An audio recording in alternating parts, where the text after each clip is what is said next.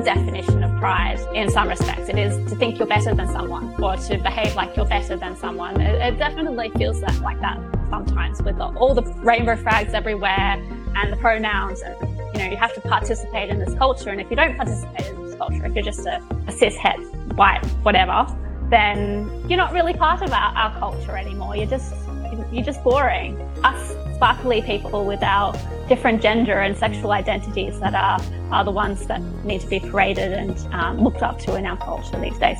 Welcome to the New Flesh Podcast, the podcast you deserve. My name is Ricky Orpike, and joining me once again is my good friend, Mr. Jonathan Astro. How are you, sir? I'm good, and it's good that you're getting a bit formal, Ricky. You should treat me with a bit more respect. Thank you. Do you like a social gathering? Yeah. Are we talking, if you're thinking what I'm thinking, which is that we all get naked and put eyes wide shut masks on, then yes. Is that what we're thinking? Or No. Oh, shit. Oh, well then no, I don't. Cut this bit out. Cut it out. No, we are not. We are talking to Dara MacDonald today about her All-1, which is kind of like an open social gathering where you discuss topics, and she can explain it better than I can. Evidently. Get on with the show.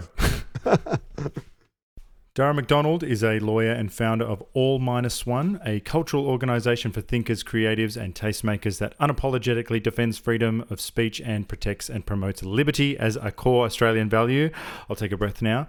Prior to founding the group, she was a research fellow at the Institute of Public Affairs. She has published work in The Australian and The Spectator, and also has a Substack titled The Conservative Vagabond. Dara, welcome to the New Flesh. Great to be here.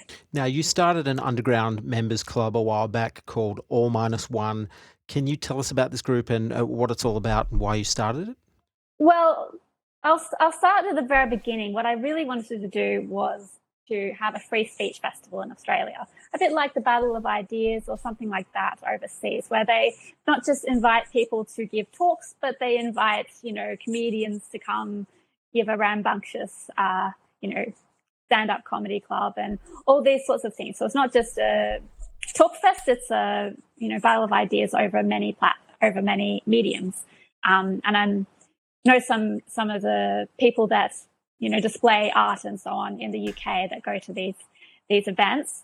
So that was my inspiration of wanting a festival essentially in Australia, not just a conference like CPAC or all these sorts of things. There's lots of conservative, or I guess, not even conservative, but, centrist, liberal-minded places where you can go to talk about ideas, but there's not so many places where which focus on the cultural aspect of things.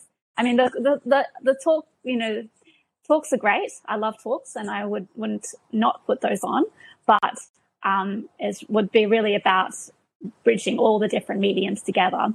So that was my initial desire. But then when I looked around Australia, I had no idea who I would invite to such a thing. So they're kind of anyone that is kind of not on board with the woke agenda and sits in the sort of cultural space are pretty in the closet, shall we say. And so my idea with starting a members club was to bring these people out of the woodwork a bit more, to have a space which is not just about politics as well. That's one of the core values that I try and steer as much as possible. I mean, unfortunately, politics seem to invade everything at the moment.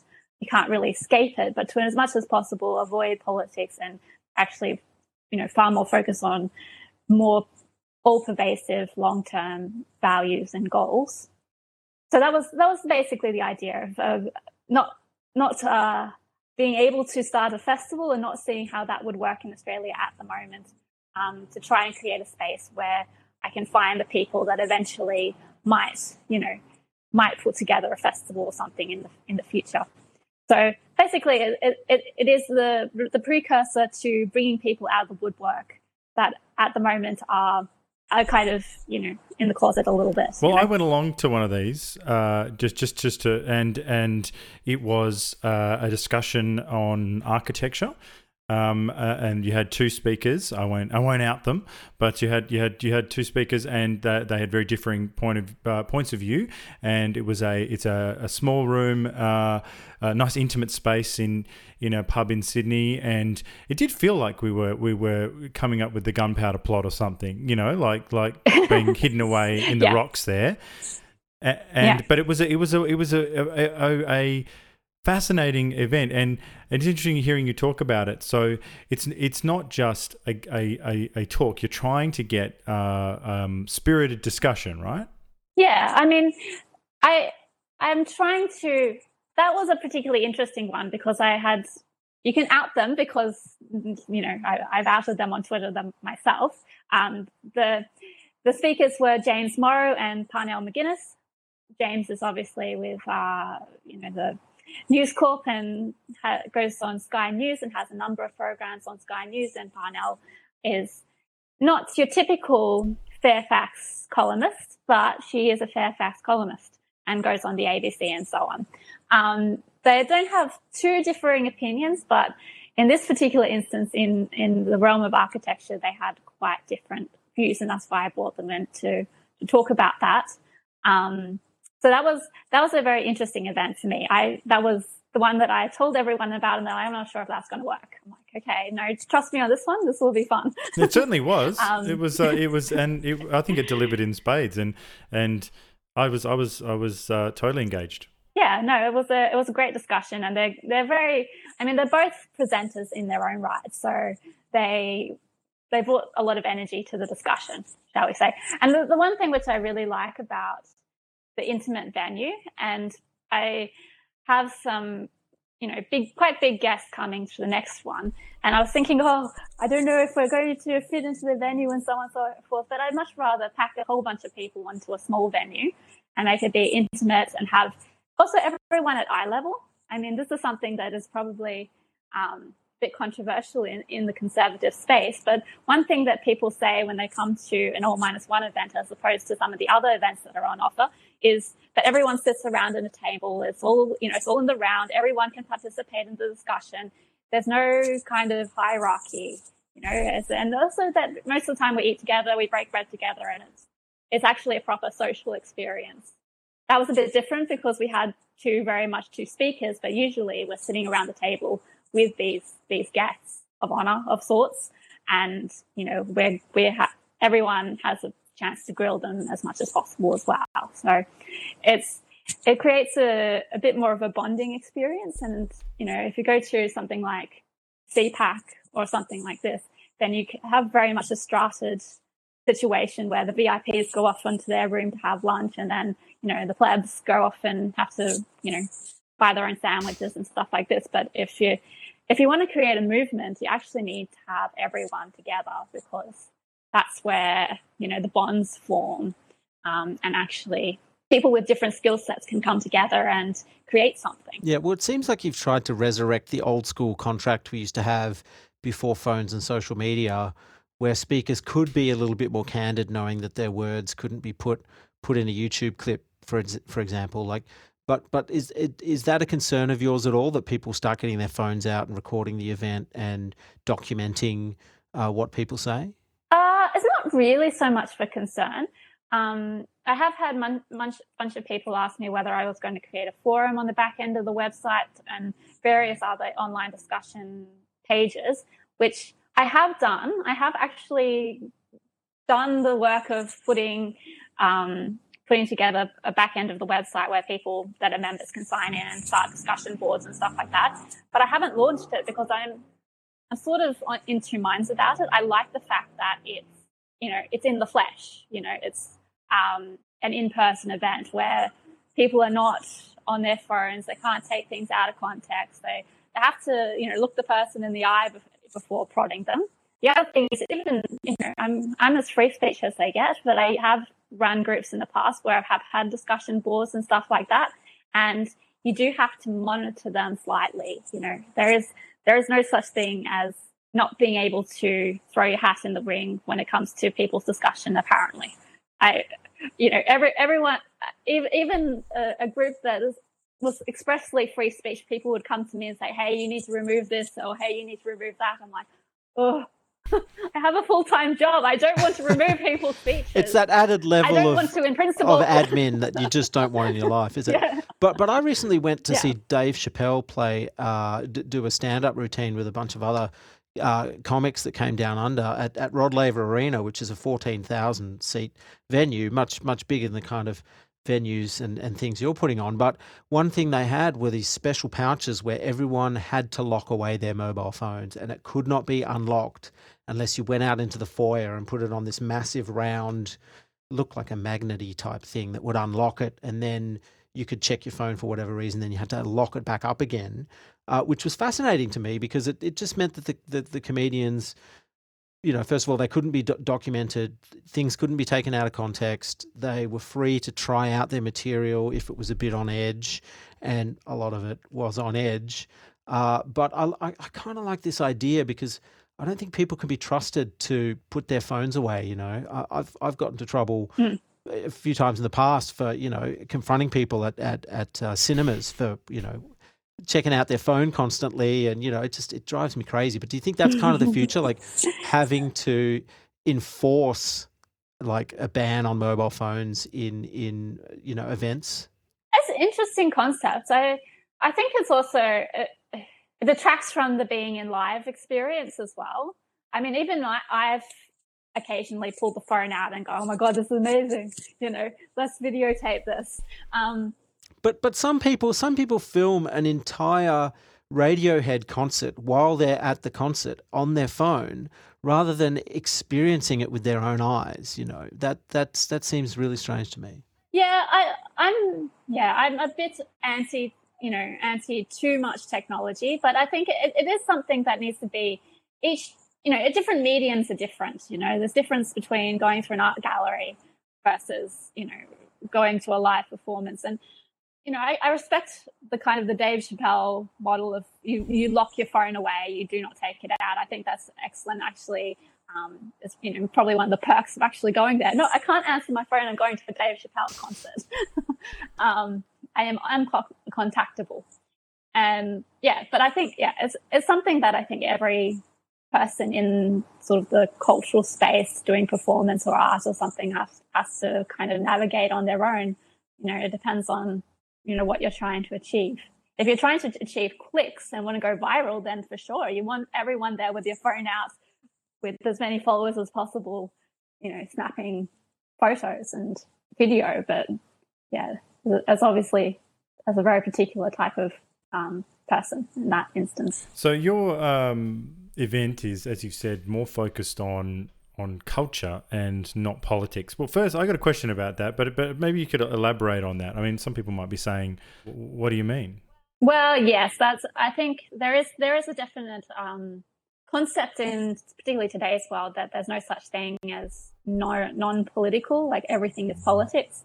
And particularly on the left, there's this idea that everything is political, that the personal is political, and there's no such thing as a non-political space. My kinks are political. Exactly. Everything that happens in the bedroom is political, and it's why we need to hear about it incessantly. At a meeting. We need to hear about it about the very beginning of the meeting. Yeah. Very, very strange times. I would disagree with that. I think there's definitely things outside of politics, by which I mean party politics, things that the government is doing. They're always like temporary stats that we forget about in the next year, which is unfortunate sometimes. Sometimes it would be nice if we had a little bit more of a reckoning about what happened during COVID, for instance. But for the most part, these are temporary stats that we're going through at the moment, about the voice of Parliament, which all of them are very significant. But the problem is that the next thing will happen and we'll be onto that. But I guess the cultural aspect of it is actually something that is more pervasive.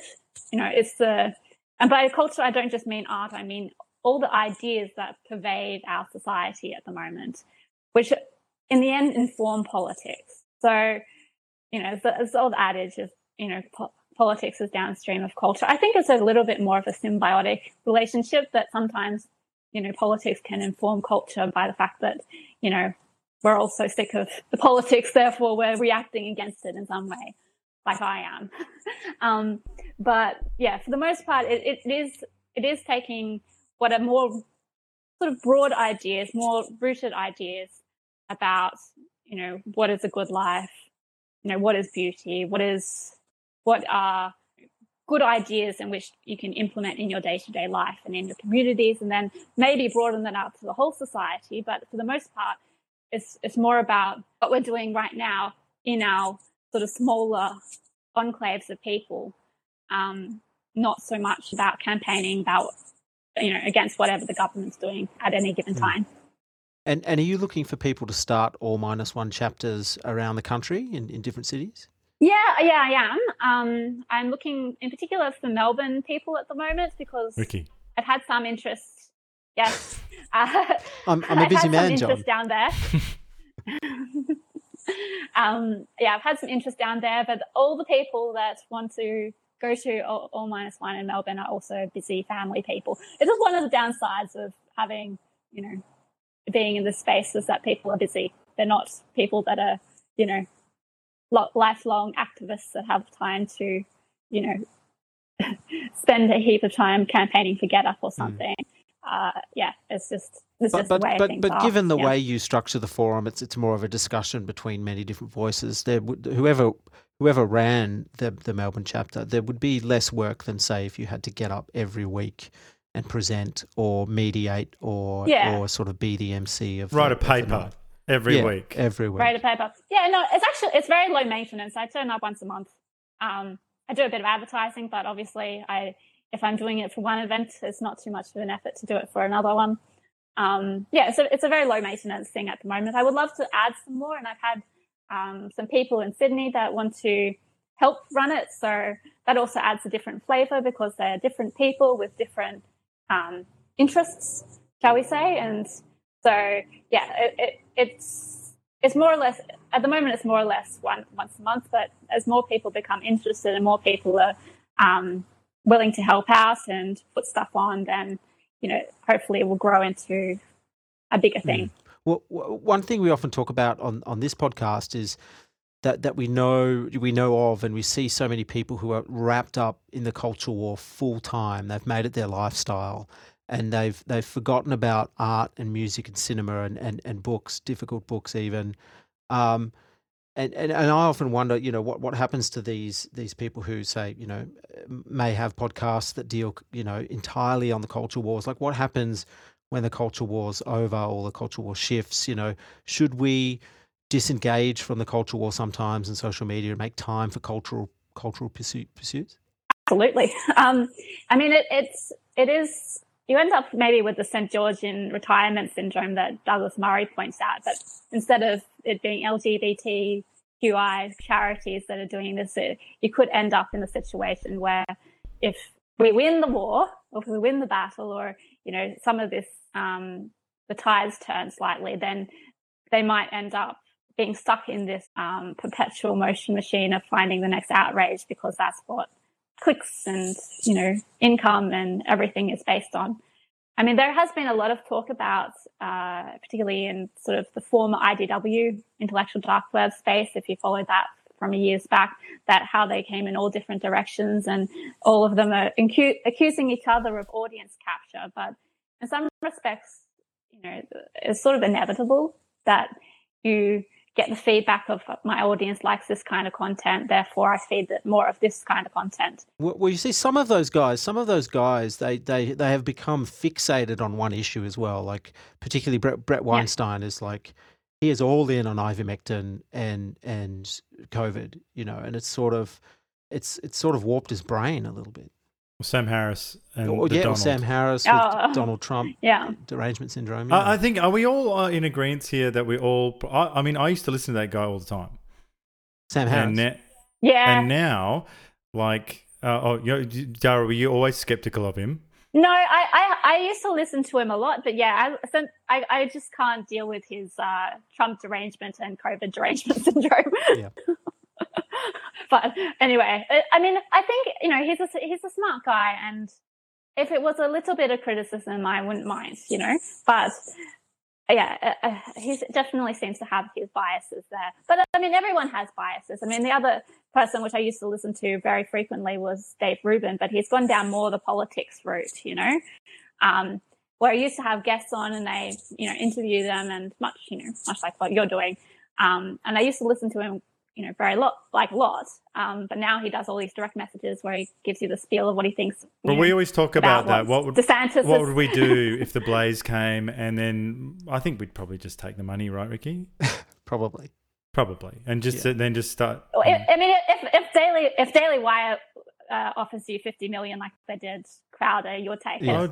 I would say whatever they needed me to say. I'd say stop the steal, whatever, Would you wear the guns in the holsters? Yes, I would definitely. But we can see how the culture shifts as well. So just remember how irrelevant is religion now in terms of, like, was it like 10 or 15 years ago? There was this obsession with being atheist. I'm thinking it's being atheist, like the new atheist, the Sam, and this is where Sam Harris, I first noticed him because particularly that notorious interview that he did with Ben Affleck. I mean, that was just a fantastic training. It was delicious. It was delicious.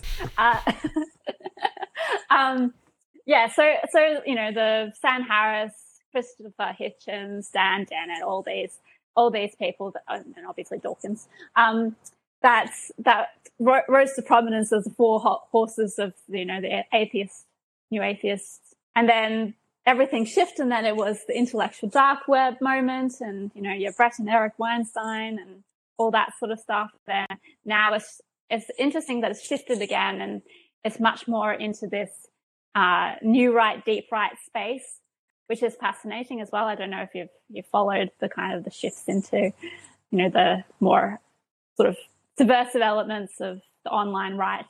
But don't you think we should be able to, like, I listened to a bit of Sam recently, and I was like, I still like him, and as you say, he's really smart. And I'm trying to get to the point where, if you agree, like, it's not even about agreeing with people. Like, it's about giving people a bit of leeway. Like, I'm not talking about necessarily like saying that you're going to have dinner with Alex Jones and Kanye West. I'm saying like if you someone, but yeah, probably absolutely I would. But if you pretty much, if the person's interesting and well humored and they've got some mad ideas, but I mean basically you agree on a whole bunch of things. Yeah. Why are we at this point where you've got to go on Twitter and denounce someone or do snide remarks on your podcast, or and I mean even about that mad stuff that Sam Harris said, like I'm like, oh well, like that's not my view, and Yeah. I mean, he can have his views, of course. There's not. I'm not saying that he shouldn't say those things, or and also even when he has interesting guests on, I listen to his podcast when he has someone particularly interesting on. I guess this is the downside of being part of the cultural war, and obviously he's taken some positions on things which I disagree with, and that's fine. But the fact that he feels he has to ram home those positions as opposed to, do the things that he does really well, is something which is interesting. Like that that people that, and I mean, I'm taking Sam as an example, but it could be anyone, that he's really good on the, the meditation, the spirituality, these sorts of things are really amazing imports that he has created. But yet he feels the need to, go into the political space. I mean, that's all the same with, Dave Rubin. He used to have conversations, and now he feels the need to go into the political space and all this sort of stuff. And it's not a dig on them. It's just noting that this is something that has clearly happened in these circles where people are public intellectuals. They feel the need to have an opinion, and not just an opinion, but a very, very hard-headed opinion about different things. Just on that, like Sam Harris, when he did appear on the Trigger Pod, and he did say that bad stuff about Hunter Biden, like one of the first reactions I had was like, the meditation doesn't seem to be helping you there, bro. You know, like Yeah. you, you seem to be really, really hot under the collar. You seem a bit butthurt. About anything to do with Trump. Like, how is that a good advertisement for your meditation app? You know. Exactly. Yeah. I mean, yeah. I guess that's the thing, is that, you know, they're all human. You know, no matter how many followers you have on Twitter or how much of a public intellectual you are, everyone's human. They're all going to have their little hang-ups and things, and I guess that is just it. That's just that's part of the what comes along with having so much of your life public. You know, previously it would be that the people that we saw on TV, we would only see them on TV, but now we see all their tweets, all their, you know, public stouts with different people. And I guess that's just, it's in some ways it's kind of nice that we see, you know, not just the perfection, but also. No, I wish I didn't know what Stephen King thought about stuff. That's just one example. I wish Rob Reiner, I didn't know it. I love Rob Reiner, and I wish I didn't know any of the things he thinks. Oh, he says awful stuff on Twitter, doesn't he? He's not good. Anyway, perhaps zooming out a little bit, Dara, with the culture so divided, which is what we've been talking about, and arguably the arts and institutions completely captured by one group for the moment, do you personally create a monastery of the mind? This could be surrounding yourself with certain art, culture, books, and controlling your input in terms of what you take in. Yeah, I mean, I do try to. I do try to, and I try to read a lot as well. I try to remove the screen. I haven't done it for a little while, but I used to have like screen-free Sundays where I just turned the computers off completely. Wow. You know. Please don't look at the phone. Don't look at what happens? The computer or anything. What happens or what happens? Yeah, what happens? When you do that, what happens? It's just nice. It's just nice because you don't feel like... Let me write that down. It's just nice. I'm going to try it. It's just nice. Is it like that movie where you put the glasses on? Or what's that horror movie and you see all the people as they really are? What is that? Oh, They Live. The John Carpenter movie. Yeah. Is it like that? You see everyone as skeletons?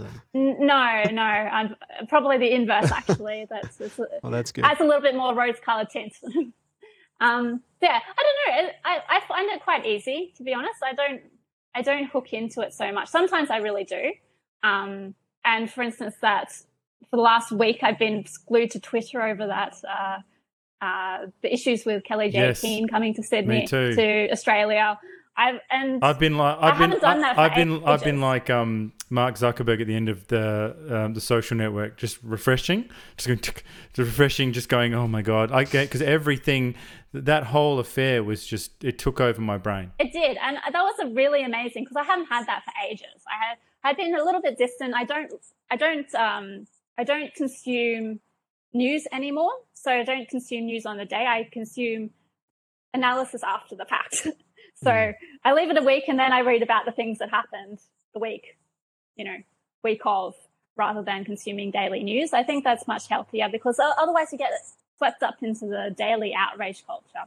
So that's one thing I do. I do less screens and don't consume daily news. Yeah. Well, since you mentioned Kelly J. Keane, did you happen to attend any of the rallies, and what were your thoughts on the whole affair? I didn't. I was going to go to the Sydney one, but I ended up forgetting that it was on. So I was like, oh yeah, I should go to that when she's here, and then I completely forgot about it. Probably also because I had an all-1 event that weekend as well, so I was double whammied. Well, it's good. It means no one's coming after your job as well. You know? Yeah, exactly. So I would have gone otherwise, but it was interesting just to see the fallout from it because it, in some ways, is so. If you would have told me a few years ago that the biggest taboo in our society in a few years' time will be saying that women and men are different, I would not have believed you. It would have been like completely unbelievable, but yes, this is where we are. It's more than that, though, isn't it? It's women. It's that women don't have penises. Like, it's not just that they're a little bit different. Like that's the thing you would have to go back to 2008 and say to yourself and say, by the way, in a few years, like that'd be like one of those, like Back to the Future Part 2 or something, a nightmarish future. You'd be telling them about like, oh, in the future, you if you said that a woman doesn't have a penis and that you know, the rest of it, the person would just be like, you come from a dystopia. Yeah, it's totally crazy. I don't understand it. And this is the thing, is that, you know, I do see, you know, Kelly J is, aka Posey Parker, she is a bit bombastic about it. But in some ways you need to be, because you see the other side and they're also completely nuts. So and you know, you look at the counter protests, and particularly with the scenes that we saw in New Zealand, they were just completely mental. And it's a real shame, because I do actually feel for a lot of the non-activist trans people that are stuck in the middle of this and say, hey, I just wanted to be left alone.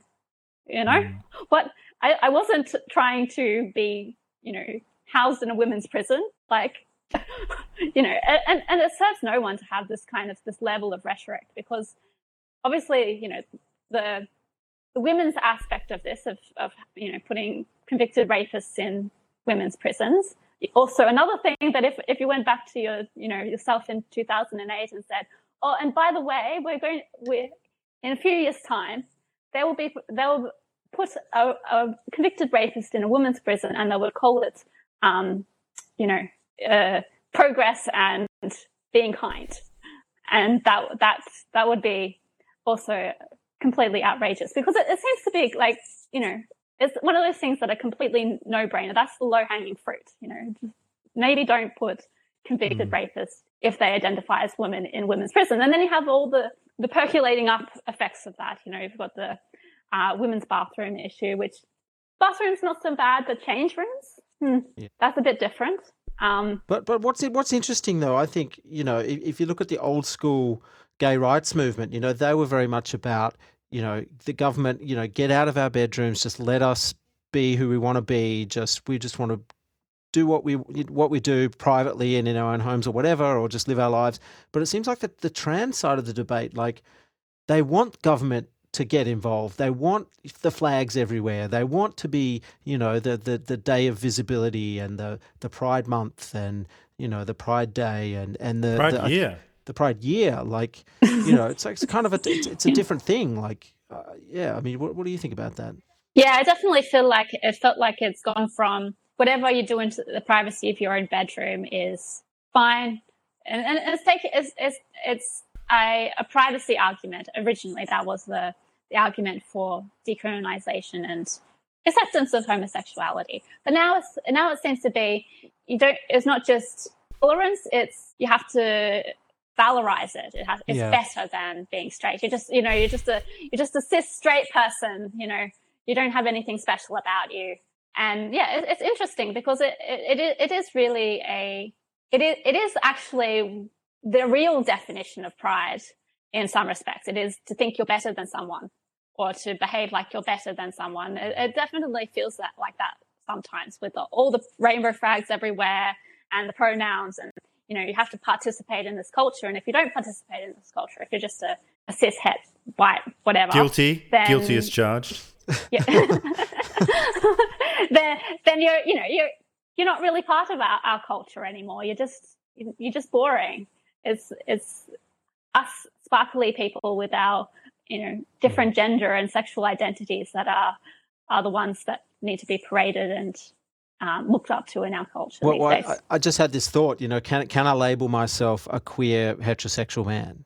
Can that be my label? Then I'll be on the cool kid side, you know. I'm sure you can. I'm sure it's all self-identified these days. I was listening to a podcast the other day about the one with Chris Williams, the Modern Wisdom podcast, and they were talking about the change in how many people have identified as bi now. Oh yes. And then done the survey of, have you ever had a sexual experience with a member of the same sex? And they don't relate.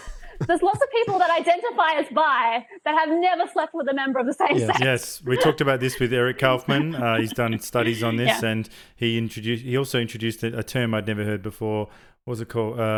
Was it political lesbianism? Oh yes, political lesbianism. I've actually heard that one before, because I read Mary Harrington a lot. She's an unheard journalist, writer, and I just read her book, Feminism Against Progress. Anyway, she tells the story that she used to be a political lesbian. So, now I've learned all about political lesbianism because I read that Can you book. give us a definition? I need schooling. Well, it's basically women that forego men, including, even if they're, technically heterosexual, but, women's, sexuality has always been joked about as being a bit like spaghetti, as in straight until wet. So they forego men and start relationships with women because it's an act of feminism, it's an act of rebelling against the patriarchy. But part of me feels like, and some of the feminists we've spoken to can have a talking to me about this, but I feel like if you're serious about it, then maybe that's what you should do. You know what I mean? Like if you're all in, then you got to go the distance, I say. Yeah, well, more power to you. Goodness. I have no problem with people being political lesbians or political gays. There's not such a thing as political gays, unfortunately, but but maybe that's the next frontier. But this fascinating rise in unactioned bi people is the same, similar sort of deal. I feel like it's just a little pillbox that you can like in a wartime setting that you can just run into, a bit like the word queer. Like when you're not sure, when you're worried about your status or your job or your friend group, you can just go, oh goodness, I'm bi, I guess, or I'm queer. I think the other one is like demisexual. Have you heard of that one? There's all the celebrities that have been coming out as demisexuals. Basically means that you prefer intimacy, emotional, being emotionally intimate before you have sexual intimacy. We used to call this being a female, but today boring. you can get but today you can use it as a label and be unique, your unique sexuality and get an arts grant. Yeah, exactly. Well, you penned an article recently for The Spectator about a trend where single women are encouraging others to engage in some self-love by doing things like, take yourself out on a date. And this idea has probably been in the zeitgeist for a little while, but you mentioned a recent Miley Cyrus song where the lyrics in the chorus, I think, I can love me better. What's going on with all this self-love stuff, and are some women embracing this as a substitute to romantic relationships, do you think? Well, yes, that was sort of my contention, is that this is a bit of in internet terms, you call it a cope. I would really like to do X, but because I can't do X, I'm going to promote Y type of situation. And I guess it's not. I did have a little bit of pushback from people saying, "Oh, I like taking myself out," and there's nothing wrong with that. There's nothing wrong with I do it all the time. I take myself out, not on a date necessarily, but I take myself out to dinners and whatever the case may be. There's nothing wrong with treating yourself. But you wouldn't call that a date, though, would you? No, no, you wouldn't. And that is the really significant thing, is that what is called self-love is, using all the trappings of big romance, should we say, the candles, the dinners, etc., and giving it to yourself as a date. But then that's not a date. That's just buying yourself some candles and a dinner. The date bit is where you actually have someone to talk to and have a really deep connection, particularly if most couples have a date night where they go out and they make the relationship the priority on that night, which is generally considered a very good thing to do. Not that I'm in that boat, but I guess the difference is that instead of having a partner to do those things with, they do them themselves. And the problem is that it's not communal. It's not forming a bond with anyone. It's merely just, participating in the consumeristic culture of self-love rather than having it as a reason to have a deep connection and talk about the things that you need to talk about. Dara, isn't this essentially, and I am generalizing, but isn't this essentially a female version of a sex doll? Like a man, we cut straight to it. We say, anyway, I want a robot that does all of that, and then that's a cope, right? And then the female version, I would imagine, would be this whole, treat yourself, get the sundae, get the wine. It's fine. It's all good. Like, I'm just going to, but when you strip it all back, both extremes are avoiding the obvious point is that they are solitary. And I don't know. I'm not convinced we're meant to be solitary. I am also neither convinced that we're meant to be solitary. I wrote a piece 2 years ago for Matilda, the sort of women's magazine, about love in the age of algorithms. And I made the point that actually in the future, it's not that far off with ChatGPT 4, I would say, is that I wonder if it would be the women that would fall more for, the disembodied machines, the AI. If she could put her phone out and also have a date with Mr. AI, pour the wine, go, oh, hi, dear, how are you doing? And they would talk back and write poetry and stuff like that. I wonder if women would that would actually be more like, the sex doll for women, or maybe that at this point it's actually the sex robot.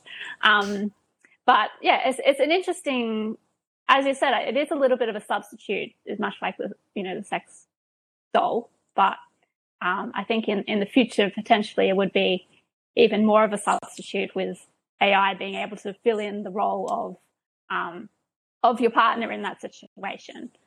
It'll be an interesting, brave new world, I would think. Well, something that may be slightly related, and I don't know if you've seen this or not, but recently Drew Barrymore on her awful talk show kneeled before a trans woman, Dylan Mulvaney, who's that big Instagram sort of sensation, and said, do you know who dislikes me the most sometimes? Myself. And I think the point of this weird display, I guess, was to say all us girls need to love ourselves more. What did you make of this weird interview? I actually didn't see it. But I'm going to go by your description of it. It does. I did see descriptions of it online, and it does seem definitely a bit of like, a bit of this, a bit of old guilt coming through, and but then at the same time, it's interesting because it is exactly that. That's what gives you brownie points in today's age, is to be a bit of a victim. And if you can make yourself out to be a bit of a victim of, I'm too harsh on myself, I self-victimize, or something like this, then that gives you a lot of brownie points. I think that's just what it is. It's a virtue signal. It's nothing more, nothing less. It's interesting because someone like Drew Barrymore, who's so, I guess, wealthy and successful, in order to be a victim, she has to, do it to herself, So that's the only way she can be a victim, is if she fesses up to the fact that, she's, she dislikes herself the most sometimes, Yeah. But now, John, I know you wanted us to steer away a little bit from the trans topic, but we've I thought we could have like 5 minutes away from the trans stuff, but thank you, Ricky. Yeah, but I can't help myself. But, this Dylan Mulvaney has been a self-declared woman for less than a year now, and in that time has gone so far as to meet President Joe Biden. I'm interested to get your thoughts on what you think this does to the psyche of young women when they see pretend women being infinitely more famous and arguably more successful than they could potentially ever be, and to see a grown woman kneel at his feet as well. It's interesting because it is really like a pantomime of a woman. Like a lot of these trans people, I'm using quotation marks on my speech there. You see them so often where they have, like, they've completely lent into a stereotype of what being a woman is. I mean, Dylan Mulvaney is one very clear example where, there's really, honestly, it's quite disturbing. I find to see those videos where he's behaving like a valley girl, a or young something. girl. Yeah, it's a little bit disturbing. It's like, it's not just that he's behaving like a woman; it's behaving like a prepubescent 13-year-old girl. And you get that one extreme of particularly of men that behave like what is really a stereotype of a particular woman. Here's one example, and the other example is it was a story about on Question Time that a trans woman picked up a knitting and started knitting when she was being questioned. Like, I don't think any women in this day and age, I mean, they might knit, but they're not going to sit there on TV and start knitting, Knitting. And so that's another stereotype of a woman, of just this being this like this homely I think you've mentioned knitting before, John. I don't think you like people that knit. I think that knitting is so obnoxious. There is no subtle way. Like I've been at training courses and stuff where we all just want to get out of there. And the person next to me pulls out a bag of knitting and like starts doing it, and I just want to say, stop that. Just stop it. Like I'm fully engaged in this boring thing we have to do. Put away your knitting. And I mean, if I got up and just started doing, I don't know, like juggling something, you'd go, I think you should try it. I think you should try juggling. But juggling is just as dumb as knitting, isn't it? Like, isn't it both selfish? Well, once you finish the knitting, you have a product. Yeah, but once I finish juggling, I'm a wicked juggler. So, Anyway, Dara, don't worry about it. Oh, good. I don't have any particular prejudice against knitting per se. I'm just using it to illustrate that there's a particular type of stereotype. Yeah. So I don't know. It definitely feels like it feels a little bit insulting for women to see. Oh, okay, that you dress up in the clothes, you act like a particular stereotype, and then we call you as a more perfect woman than a real woman. It is a little bit insulting. I'm almost convinced that because his early videos are actually quite funny and could be taken as a piss take. Like, I'm almost convinced that that's how he started out, as doing this comedic bit. But then all these trans people just rallied around him and went, and trans allies rallied around him. So it's like the producers. He set out to do this thing, terrible thing, and now then it was a huge success. Yeah. Yeah, it's like I think the not woman, but man that went viral, which had the massive bosoms doing the shop class. Yeah. And I think there is a theory that he is actually taking the piss, but obviously he's going to lose his job if he comes out as taking the piss. So I can't wait. In 50 years, he will be a hero the world over. In 50 years, the movies they're allowed to make about this stuff are going to be so funny. They're going to be so good. But for the moment, you'll lose your job. That's it. If you talk about it. Yeah. So you back yourself into a bit of a corner if you play the game. It's like, okay, you played it, now you have to keep playing it. Well, we actually want to do a hard pivot here. Well, to go back to something we were getting into, we talked about self-love, but we wanted to ask you some questions about dating and being on the scene, because you've written about this on your Substack and about the place. So, I got a few questions out there. Firstly, are there eligible men out there? What's the standard like? What's going on? What's the scene out there? What's going on? Well, I mean, it's hard to say because, I mean, you're always going to be swamped with your biases, for starters. Like, you're always going to be stuck with a group of people unless you go on to online dating, the apps, which is a whole. Do you mean different from? You mean hookup apps different from like online dating sort of matchmaker websites? Different? I mean, it's all apps these days. It's Hinge and Tinder and Bumble. And they all have their particular quirks, but they all have the same pitfalls of being essentially, shopping for your partner in the same way you shop for Uber Eats or something. But the standard of men out there, in your experience, and your friends as well, like what's it like out Look, there? honestly, I think the men are really struggling. Yeah, the men around my age, it's a bit of a, if you have your act together, you've already found someone. But if you don't have your act together, then, you're Andrew Tate. You're still. So, I think the men are quite struggling comparatively to women. it's no secret that, women have on average, in my generation and your generation have outperformed men in various schooling and university and so on. And have just generally got themselves to a better position at the age of 30 or whatever. And this creates a little bit of a difficulty because women, on average, they choose men out by a heuristic, I would say. It's not this, Andrew Tate manosphere kind of conversation, which you hear a lot on the manosphere about women are all they say it in less blatant terms, but they say that women are all gold diggers. And they go for you for your money and so on and so forth. My wife is a terrible gold digger. If that is the case, I will let you know right now. She is the worst one. But you hear this, and it is true that women do, to go the more reasonable route of the Jordan B. Peterson is that women do select competent men, right? But different women choose what differently when it comes to competency. I have one of my friends, which I lived with when I lived in the UK. She had a friend and would always go after the guys with the nice cars, right? She would always be like, this is the friend of the friend, would always see his car. It was like Lamborghini or something, and she would be off in a second, And then my friend's like, oh, she's so materialistic. I can't believe it. She just goes for the men with the nice cars.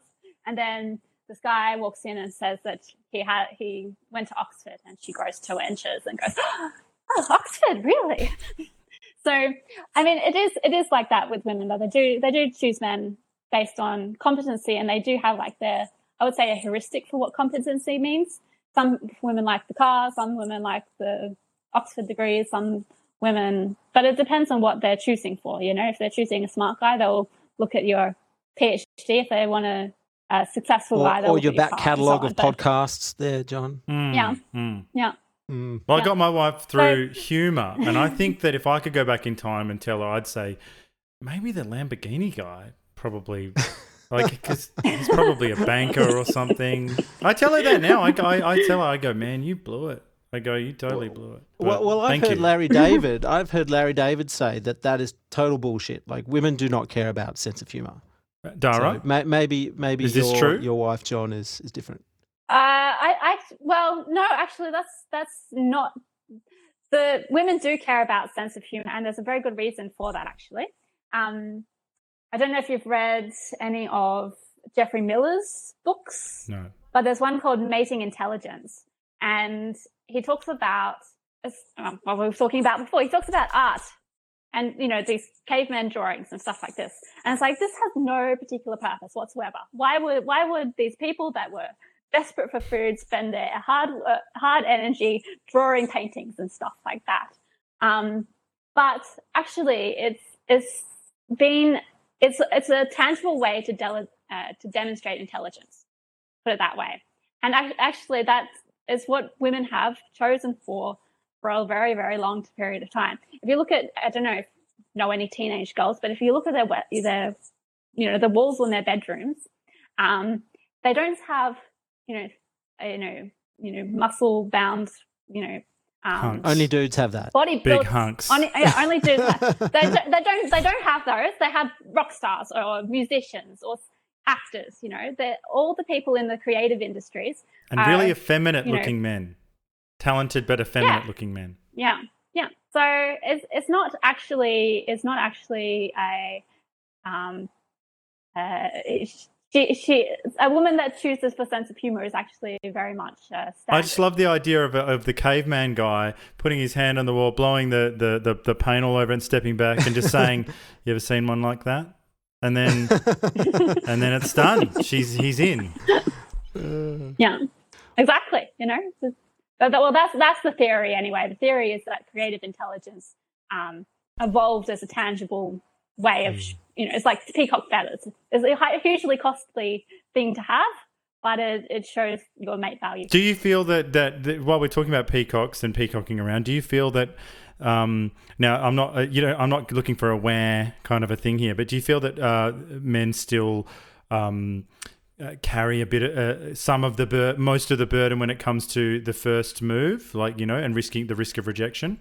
Yes, but I guess the issue is that much of the rejection has been moved online via dating apps. I guess this is twofold: the fact that you can get rejected, 40 times in a night if you just sit there swiping, and then on the other hand, they don't. I think most women, reasonable women, would actually prefer a man to approach them in an ordinary setting, but that's verboten these days. It would be nice to have a little bit more. I would like to see, and maybe this is another business idea, but I'm happy for someone else to take it off me. I'd like to see a space created where reasonable women, not ones that are going to bite their head off or whatever the case may be, not ultra feminists that say, oh, you can't talk to me.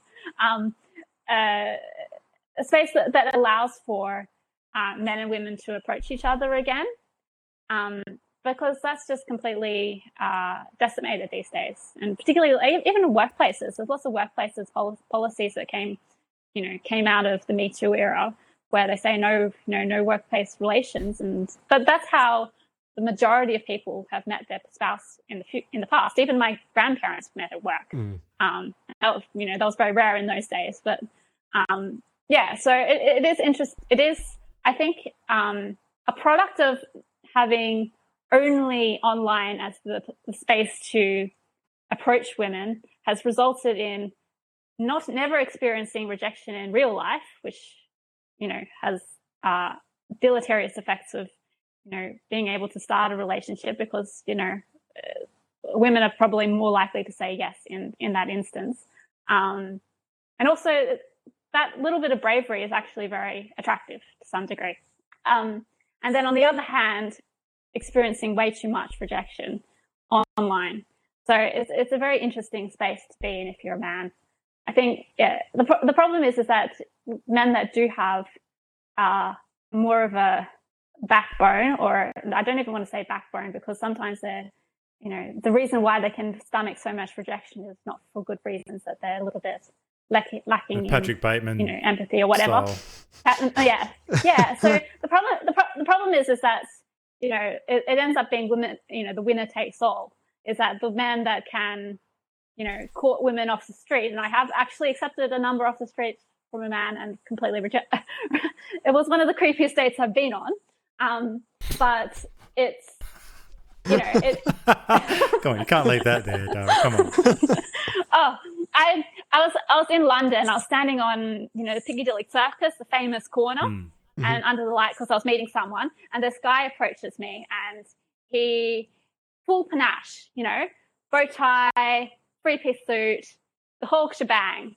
Comes up to me and says, "Oh, you're very pretty," or something like that. Is he posh? And can I get your number? Yeah, very posh. Can I get your number? Blah, blah, blah. And I've literally never been approached before by a man. Like, this is like the first time that this has ever happened. This was before I went anywhere near Latin, part of Europe, where they do it all the time. So I was like flabbergasted. This is the first time this has happened. Here's my number. He texts me. I text back.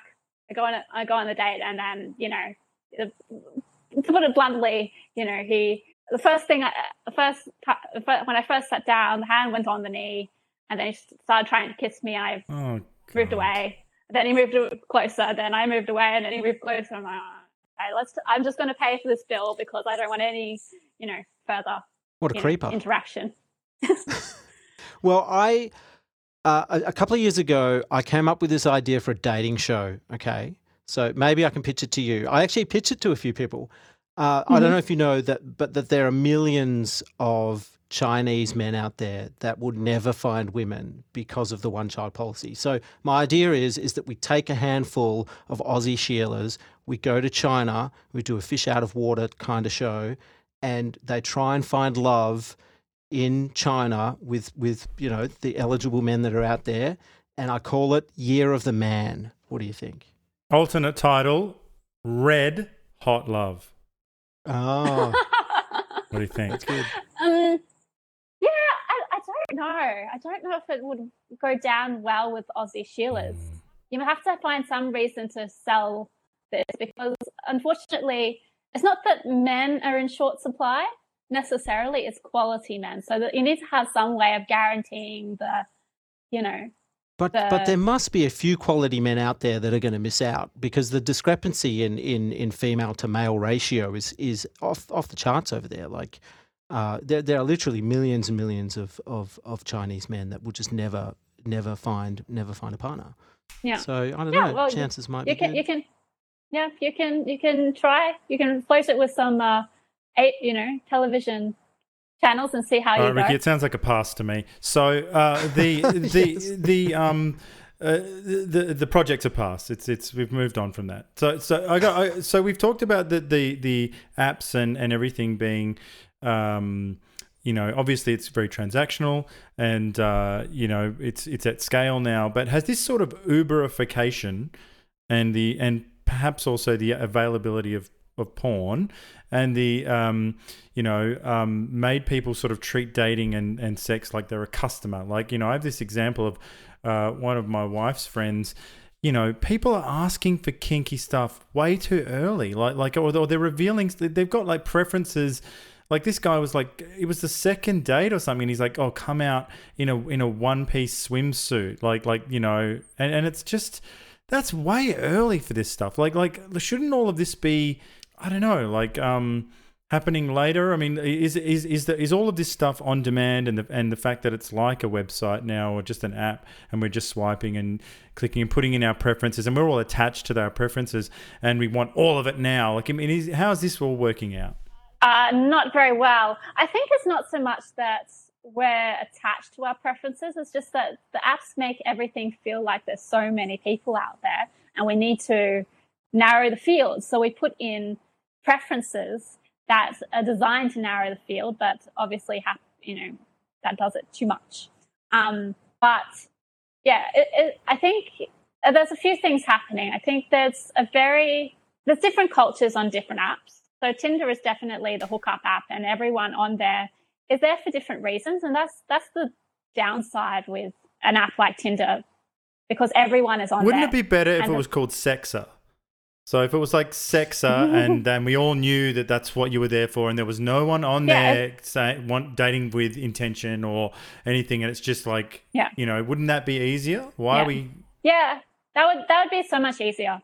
But I guess there is the plausible deniability if you're on Tinder, that you're looking for something serious, or at least I think for women, maybe it is also a little bit of a lie to yourself, because, you're like, okay, I hook up with this guy, but maybe it will be turned into something else. It's not the lines between relationship and, hookup are fairly blurred. Would you prefer it? I love this topic, by the way, Dara. Thank you so much. I'm a very boring man. So, but would you prefer it if there was I think we might have already touched on this. You talked about a place where men and women can meet online or whatever. Would you prefer that there was a space created where the price for entry was that you were serious, like you were definitely serious, and you weren't just. I think I was going to say, oh, maybe you could be there for. No, I think you should be serious. I think you should go in there, and it should be like, no, we're all. How do you prove your seriousness though? Well, I signed up to Matchmaker, and the fact that you're serious is because it costs a bloody bomb.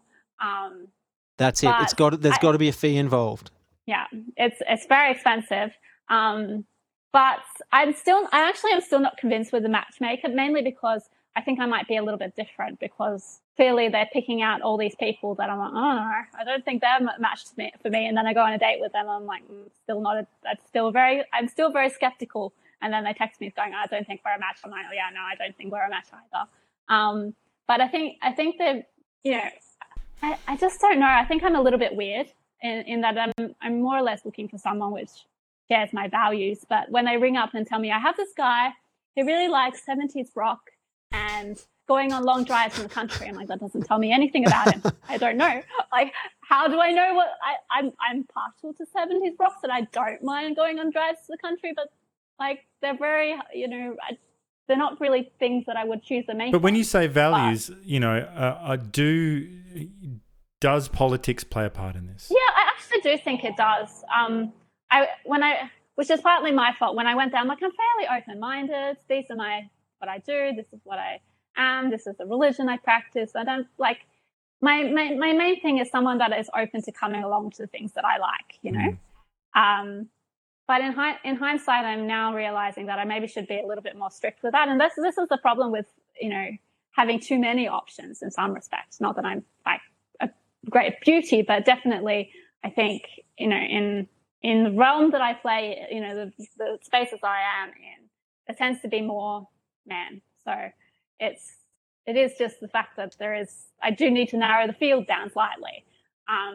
But yeah, it is interesting that the downside with having too many options, like with Tinder, is that you start to narrow the field. So if you know, in Tinder it's pretty much like, oh, I'm going to select for height, I'm going to select for, you know, X, Y, Z. But if you select for people only that, you know, share your politics or share this or share that, you also cut out a lot of people that could be, you know, great partners. I have had great partners that did not share my politics whatsoever, but, you know, we got along on a very human level. So yeah, it is interesting. Like it's very hard to find a partner. I think one of the major issues with finding a partner in this day and age is that we're actually so, previously the person next door would share your values, share your religion, share your, you know, cultural backgrounds, and there would be no, you know, there would be no difficulty really in starting a relationship with the boy next door or the girl next door. But today, I don't know. I don't think the person next door would share any of those things. So you need to go further afield, and then you end up with maybe? An infinite. Yeah, it's a China maybe. You know, red hot love. All right, you sold me. Sign me up. Excellent. Wonderful. John, you can be executive producer. Thank you. We'll do.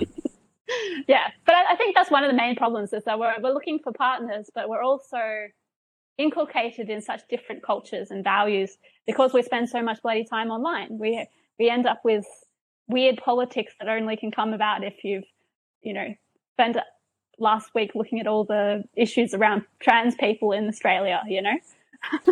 Well, is the neo-trad red-pilled movement, like what we see with internet sensation, just pearly things, a backlash against modern dating and modern relationships? Do you know who Just Pearl is? Yes, I have seen her, but yeah. I haven't watched a lot of her content. She's like the female Kevin Samuels. So she's very much into dating with intention. Dating with intention. You know, wife school, sort of anti-promiscuity, and she probably anti-pill, skeptical of a lot of the left-wing stuff, and also trying to get, you know, some extreme women to question their choices as well. So the big part of that movement is just saying, you know, would you date a guy who made less than, you know, $100,000 a year or something? And they're like, no, you know, and he's so yeah, that's who she is. Yeah.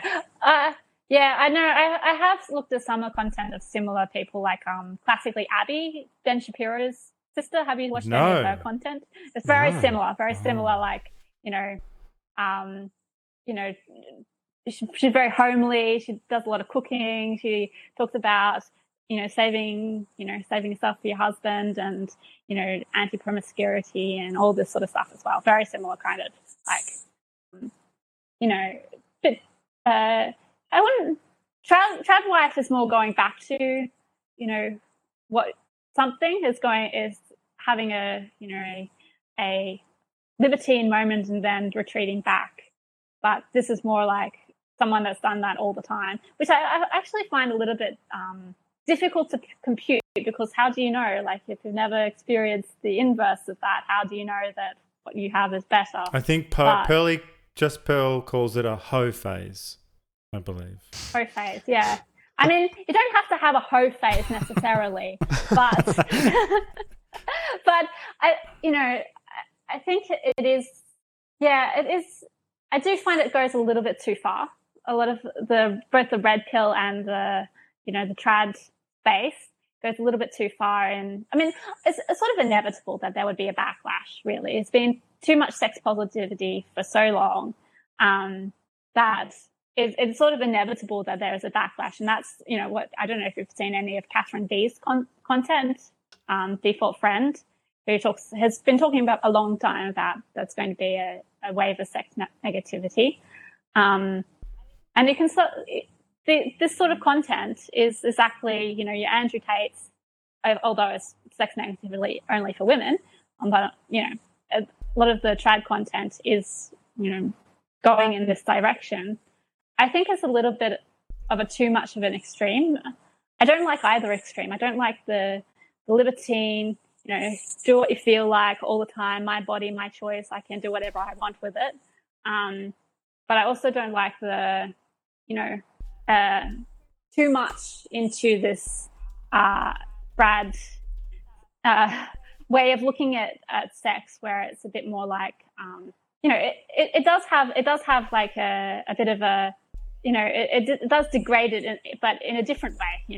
It's on one hand we're deep pedestalized sex by making it, too pedestrian. It's too, everything goes, my favorite story is during the start of COVID in Canada, they released some pamphlets around, like, some advertising material saying, it's probably not safe to kiss people if you don't want to contract COVID, but what is safe is if you use a glory hole. Yes. So introducing completely fringe, like truck stop sex devices into just an average relationship. That's good. Yeah, and but if you think about it, if a deadly virus is on the loose, we can do everything. We can lock people in their houses, whatever the case may be. But we cannot tell people to forego sex. Like, that's too far. So we're going to tell them, instead of maybe have sex safely with your partner, or whatever the case may be. We're just going to tell them to use glory holes, because that's totally. I don't think you can. I mean, look, I believe in forgiveness, but I think if you or your partner have constructed a glory hole, like sanded it and done all of that, I don't think there's it's coming back from that. Yeah, no, I don't think so either. But that was just like my favorite story. That shows you the culture that we're living in. It's like, if, the government takes great pains to tell you that, please don't go outside without a mask, but also, if you do have sex with someone, use a glory hole. Like, but also that the sexual act has been reduced to a hole and someone's member, so it's a pole Ricky. And a hole, and that's what sex is. That's it. There's no face-to-face contact. There's no connection whatsoever. Yeah, and that's exactly what. That's whenever you put the government in charge of this, that's what they think it is. Like, they just go, it just becomes a goon dungeon, something gross. So yeah, I don't like where either of this goes. I think it's far better to, make sex sacred again, but it doesn't have to be sacred to the extent of, of it being completely something, that you leave for marriage. Yeah. So you think there's a middle ground there that sort of is the best place to be. Yeah. Well, I think this has been a great trailer for the All-1 events. I haven't been to one yet because I'm in Melbourne, but I hope they're just like our discussion today. You've been so generous with your time. We've got one last question that we ask all of our guests, and that is, we'd like to know what you're reading right now. I'm actually reading The Female Eunuch for the first time ever. Germaine Greer's book. I had to read something else because I knew this question was coming, and I didn't want to admit to my other read. So come on, what was it? No, I have to tell a bit of a story with that one. But it's actually interesting because one of the things that I'm thinking about a lot at the moment, and I don't want to give away the essay that I'm trying to write at the moment, but who cares? But I'm thinking a lot about the place of the body in current culture, and that we seem to be within two extremes. On one hand, we have the body positivity movement that says you're healthy at any size. Doesn't matter how much you weigh or what the problem is. Like, you are beautiful. Don't change anything, whatever. And then on the other hand, we have this other movement which says that if you're unhappy with your gender, you can change it.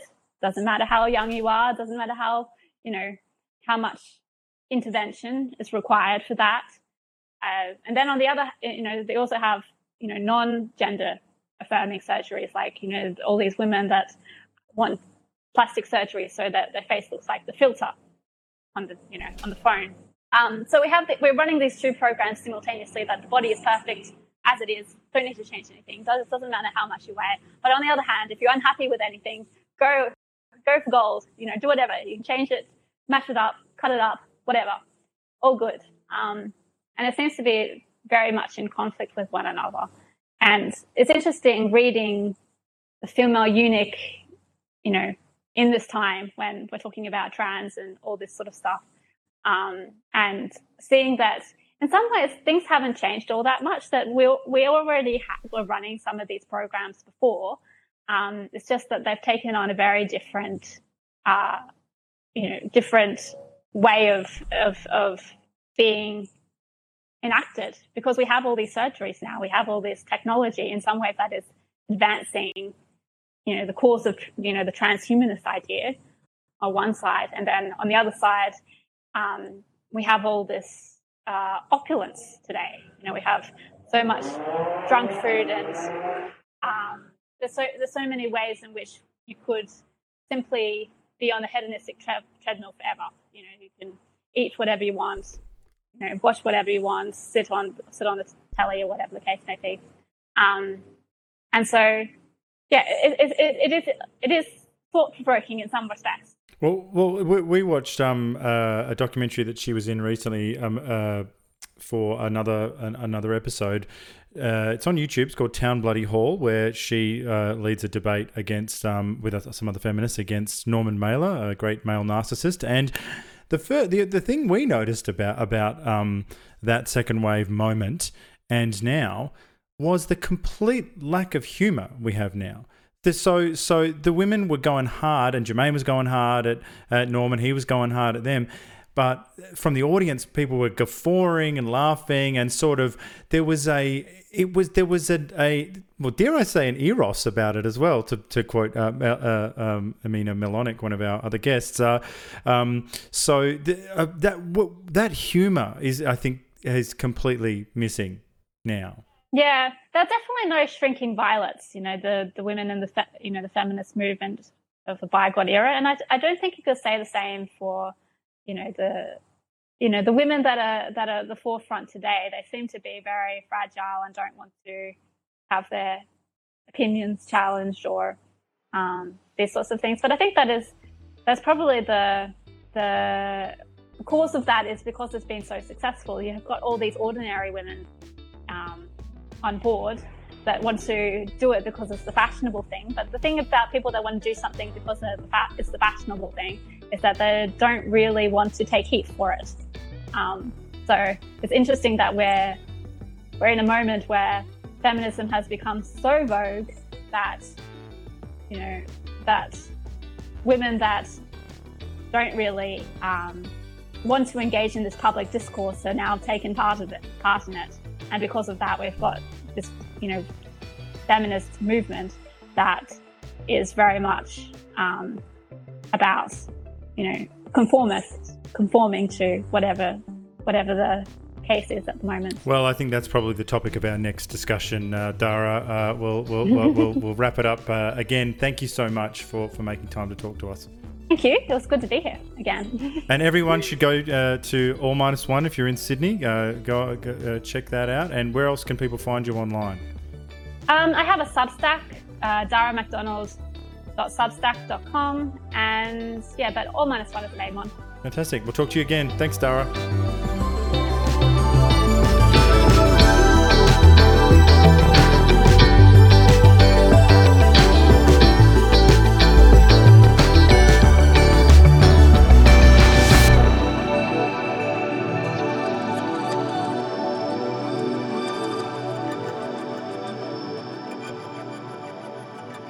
Thank you for listening to the New Flesh podcast.